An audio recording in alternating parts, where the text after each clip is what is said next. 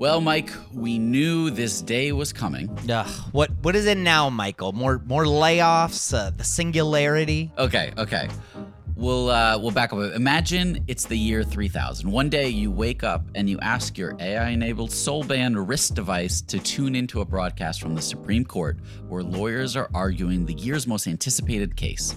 An AI, known as Beta 9, which specializes in security and space exploration, brought the motion demanding that it be deemed a person and given the rights that every American enjoys. That is a wild thing to think about, Michael. We're definitely not there yet, right?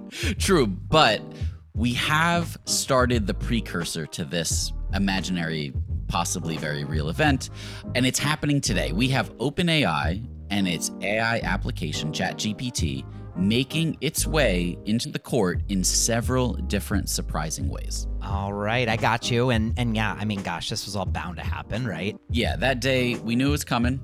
It's here. OpenAI goes to court. It's the people versus OpenAI. Hey, that's actually a pretty good episode title, so I'm going to make note of that. Well, you're welcome on that. All right, well, let's roll the intro and then we'll get into it. Welcome to RocketShip.fm. Rocket Ship FM is produced in partnership with Product Collective. We are your hosts, Michael Sacca. And I'm Mike Belcito. But first, a quick break to thank our sponsors. As AI continues to revolutionize our world, there's a critical conversation we can't ignore: AI safety and security. And that's where HackerOne's AI red teaming comes into play, rigorously testing AI models to prevent them from being misled or exploited. HackerOne employs over 2 million ethical hackers, and 750 of them specialize in prompt hacking and other AI security and testing. So HackerOne isn't just theorizing, they're actively safeguarding AI's future. Just recently, a team unearthed over 100 vulnerabilities in just 2 weeks. So whether you're at the helm of a startup or steering product innovation at a large company, it's time to prioritize AI security. Visit hackerone.com/AI for more. Again, hackerone.com/AI. This episode is sponsored by porkbun.com. Porkbun is a refreshingly different domain name registrar that's different from the other ones like GoDaddy or Namecheap. They've got low prices on hundreds of different domain extensions. They've got everything from .com domains to really cool ones like .pro, .dev, .xyz. Every domain name at Porkbun comes with tons of freebies too, like SSL certificate, whois privacy, DNS, URL forwarding, and hosting trials. Because why pay for things that should be free, right? All these incredible features and tools are backed by incredible support, 365 days a year, and more 5-star reviews on Trustpilot from real customers than anyone else. Look, you can get $1 off your next domain name from Porkbun and see why they're the best domain name registrar around by using our code. Just go to porkbun.com/rocketshipfm24. That's porkbun, porkbun.com/rocketshipfm24. You'll save $1 on your next domain. This episode is brought to you by Gigantic. At Gigantic, you can level up your product skills through live small group cohort-based trainings. We're incredibly excited to welcome you to our next cohort of our product strategy training kicking off in January of 2024. This course will take you through the frameworks that product leaders use at companies like eBay, DoorDash, Groupon, Rent the Runway in order to scale their teams. It's taught by Ben Foster, a friend of this podcast, who is the former chief product officer at Whoop. So come join us. Go to gigantic.is. That's gigantic.is. And save your seat for our January cohort. Your potential is gigantic, and we're here to help you reach it. Go to gigantic.is to reserve your seat today. Okay, so we've got a couple stories to go through today, but the first one, it's kind of wild. Yeah, to be honest, this is not how I thought OpenAI would have been sued early on. Yeah, I definitely thought it would have been like the content creators, the photographers, the writers, and, we will talk about that.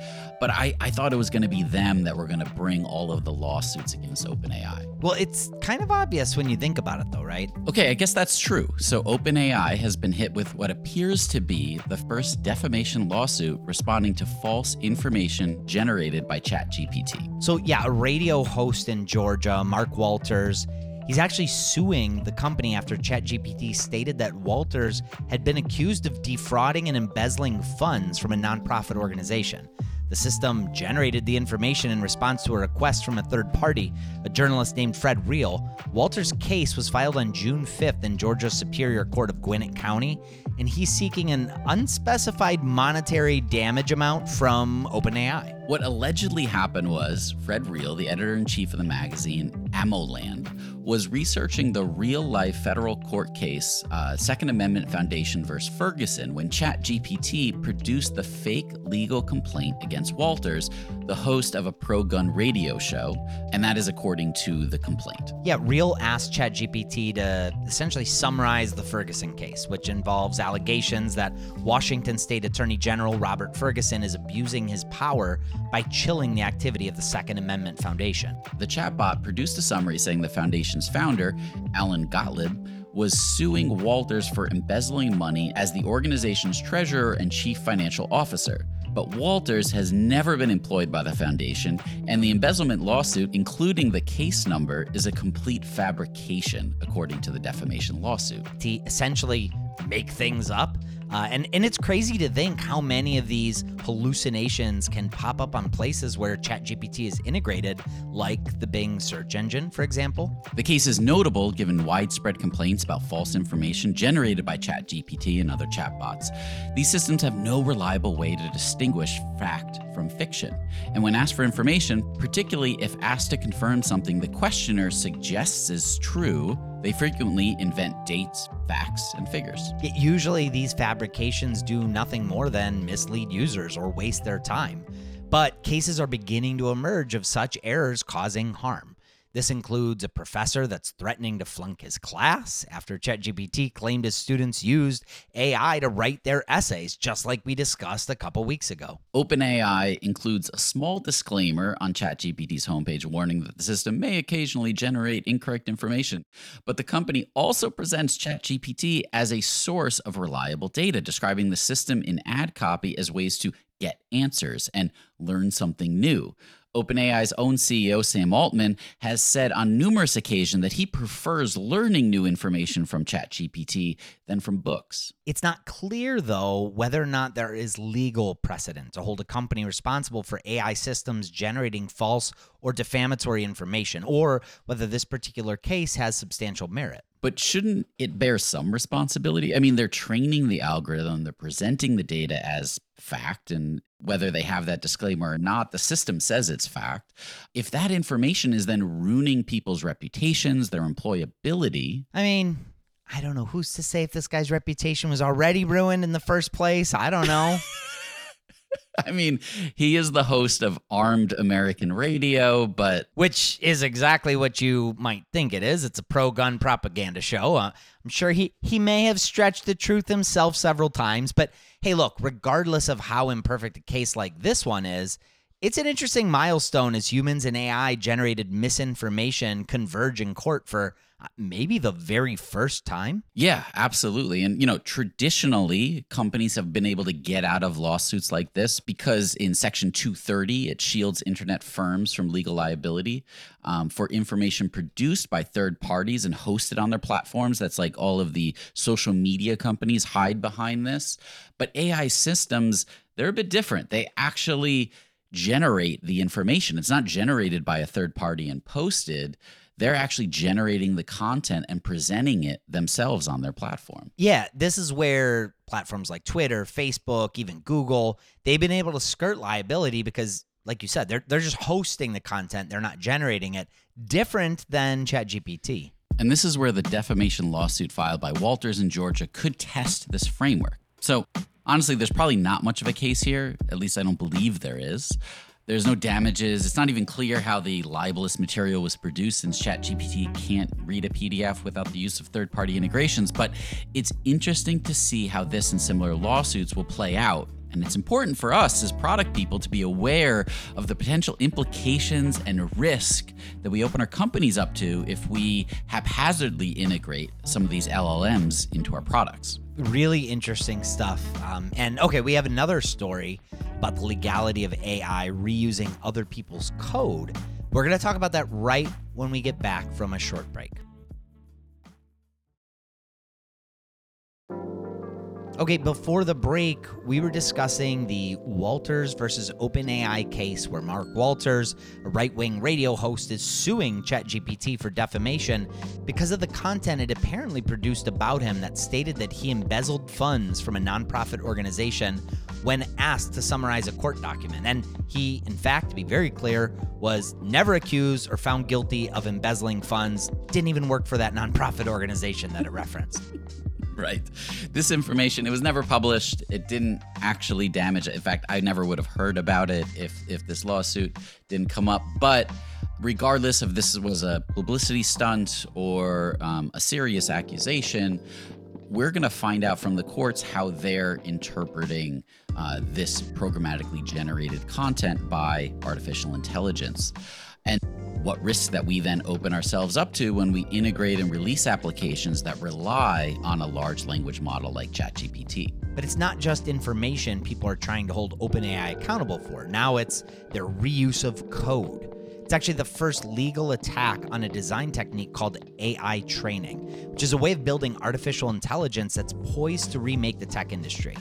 Recently, attorneys from Microsoft, GitHub, and the artificial intelligence research laboratory OpenAI asked a federal judge to dismiss a class action filed on behalf of 4 unnamed coders over the paid service Copilot, which uses AI to suggest code to its users. But the judge refused and is allowing the case to move forward. Remember, GitHub is owned by Microsoft in the same way that Creative Commons allows photos to be shared, but only under certain conditions by crediting the photographer. Code on GitHub typically comes with licensing agreements, often mandating that credit be given to the author of the code. So now a handful of unnamed coders are suing GitHub's Copilot, which charges users $100 per year, by saying it violates the open source licensing by not crediting the authors of the source code that the AIs learned from. The complaint puts forward a number of causes of action, including breach of contract for the open source license violations, fraud, unjust enrichment, and unfair competition. The filing states, Copilot ignores, violates, and removes the licenses offered by thousands, possibly millions of software developers, thereby accomplishing software piracy in an unprecedented scale. Copilot's goal is to replace a huge swath of open source by taking it and keeping it inside a GitHub-controlled paywall. It violates the licenses that open source programmers choose and monetizes their code despite GitHub's pledge never to do so. But in their motion to dismiss the lawsuit, Microsoft and GitHub argued just the opposite, that Copilot is very much in keeping with the spirit of open source information sharing. They said that Copilot withdraws nothing from the body of open source code available to the public. Rather, Copilot helps developers write code by generating suggestions based on what it had learned from the entire body of knowledge gleaned from public code. In doing so, Copilot advances the very values of learning, understanding, and collaboration that animate the open source ethic.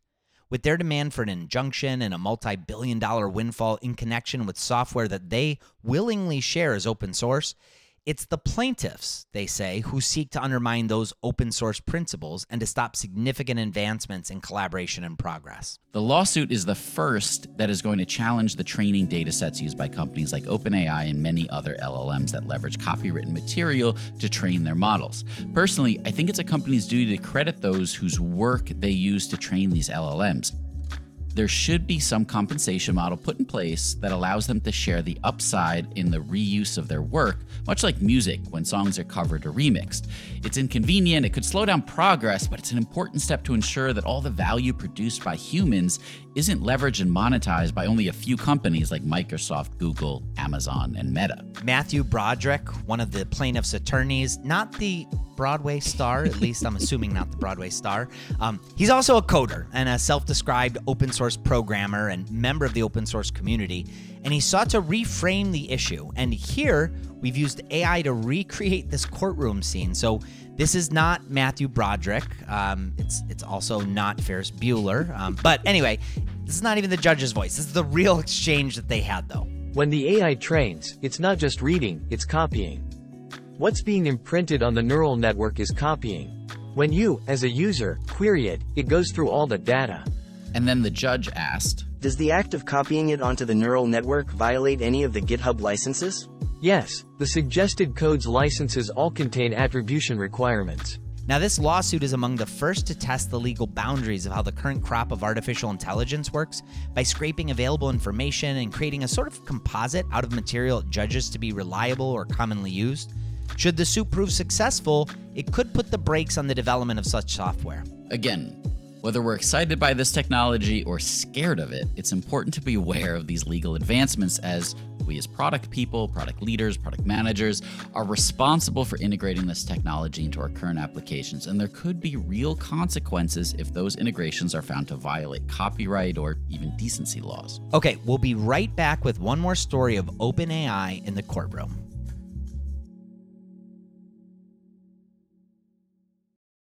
Okay, we're back with one final story. Here's a Fox News segment to kick us off.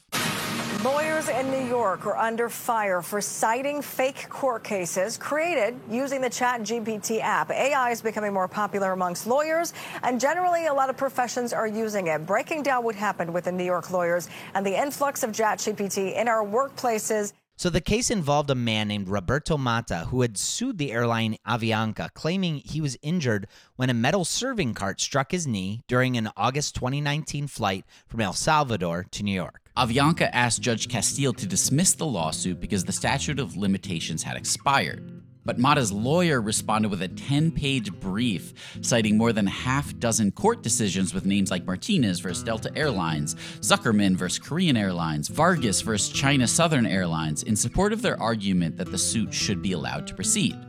There was just one hitch. Not the airline's lawyers, not even the judge himself, could find the decisions or the quotations cited and summarized in the brief. Yeah, and that's because these cases were not real. They were ChatGPT hallucinations. Here's another clip from the Breaking Point's YouTube channel on the case. The lawsuit was written by a lawyer who actually used ChatGPT. And in his brief around the lawsuit, cited, quote, a dozen relevant decisions. All of those decisions, however, actually could not find the decisions or the quotations cited or that were summarized. In other words, they were completely invented by ChatGPT. And the lawyer who actually created the brief had to come before the judge and issue an affidavit saying that he had used ChatGPT to do all of his legal research, which he now has to admit is, quote, a source that has revealed itself to be unreliable. You think?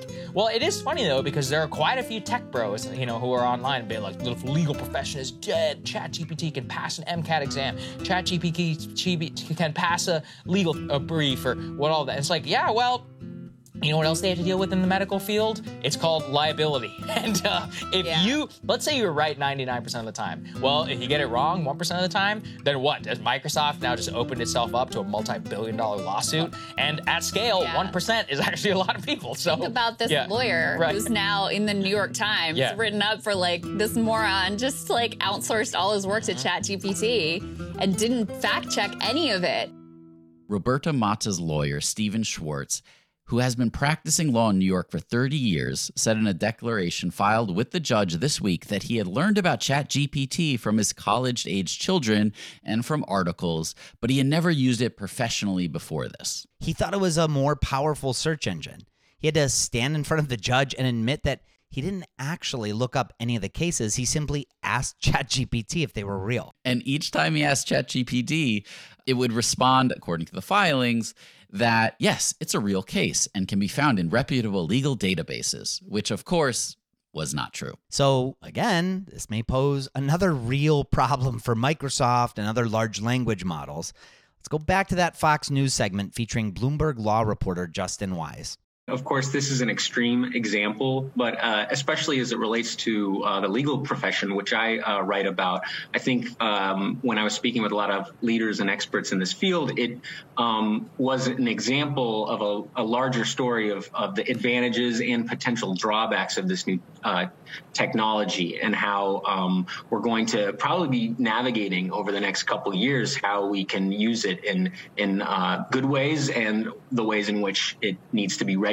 I think regulation, of course, is going to be a really interesting storyline to follow as it relates to this, because, as you mentioned, it's very powerful. It can do a lot of things to help lawyers and a lot of different white-collar professionals. So it's a matter of figuring out how the right ways to use it. Well, that will wrap us up for the day. Remember, be careful out there. If you want to learn more about how companies are successfully and safely integrating AI into their marketing efforts, we actually have a course for that over on Gigantic, gigantic.is. If you're interested, definitely check that out. Otherwise, for Mike Belsito, I'm Michael Sacca, and this is rocketship.fm. Thank you so much for listening to rocketship.fm. It is your support that keeps the show going. If you can, take a second and leave us a review wherever you listen to podcasts. It helps out the show so much. We're also part of the Podglomerate Network, and if you'd like to listen to more great shows from the Podglomerate, go to thepodglomerate.com to see the full show listings. Rocketship.fm is produced in partnership with Product Collective, a community for product people. Go to productcollective.com and get access to our weekly newsletter, live video interviews, Slack community, product job board, and a whole lot more. Again, just go to productcollective.com.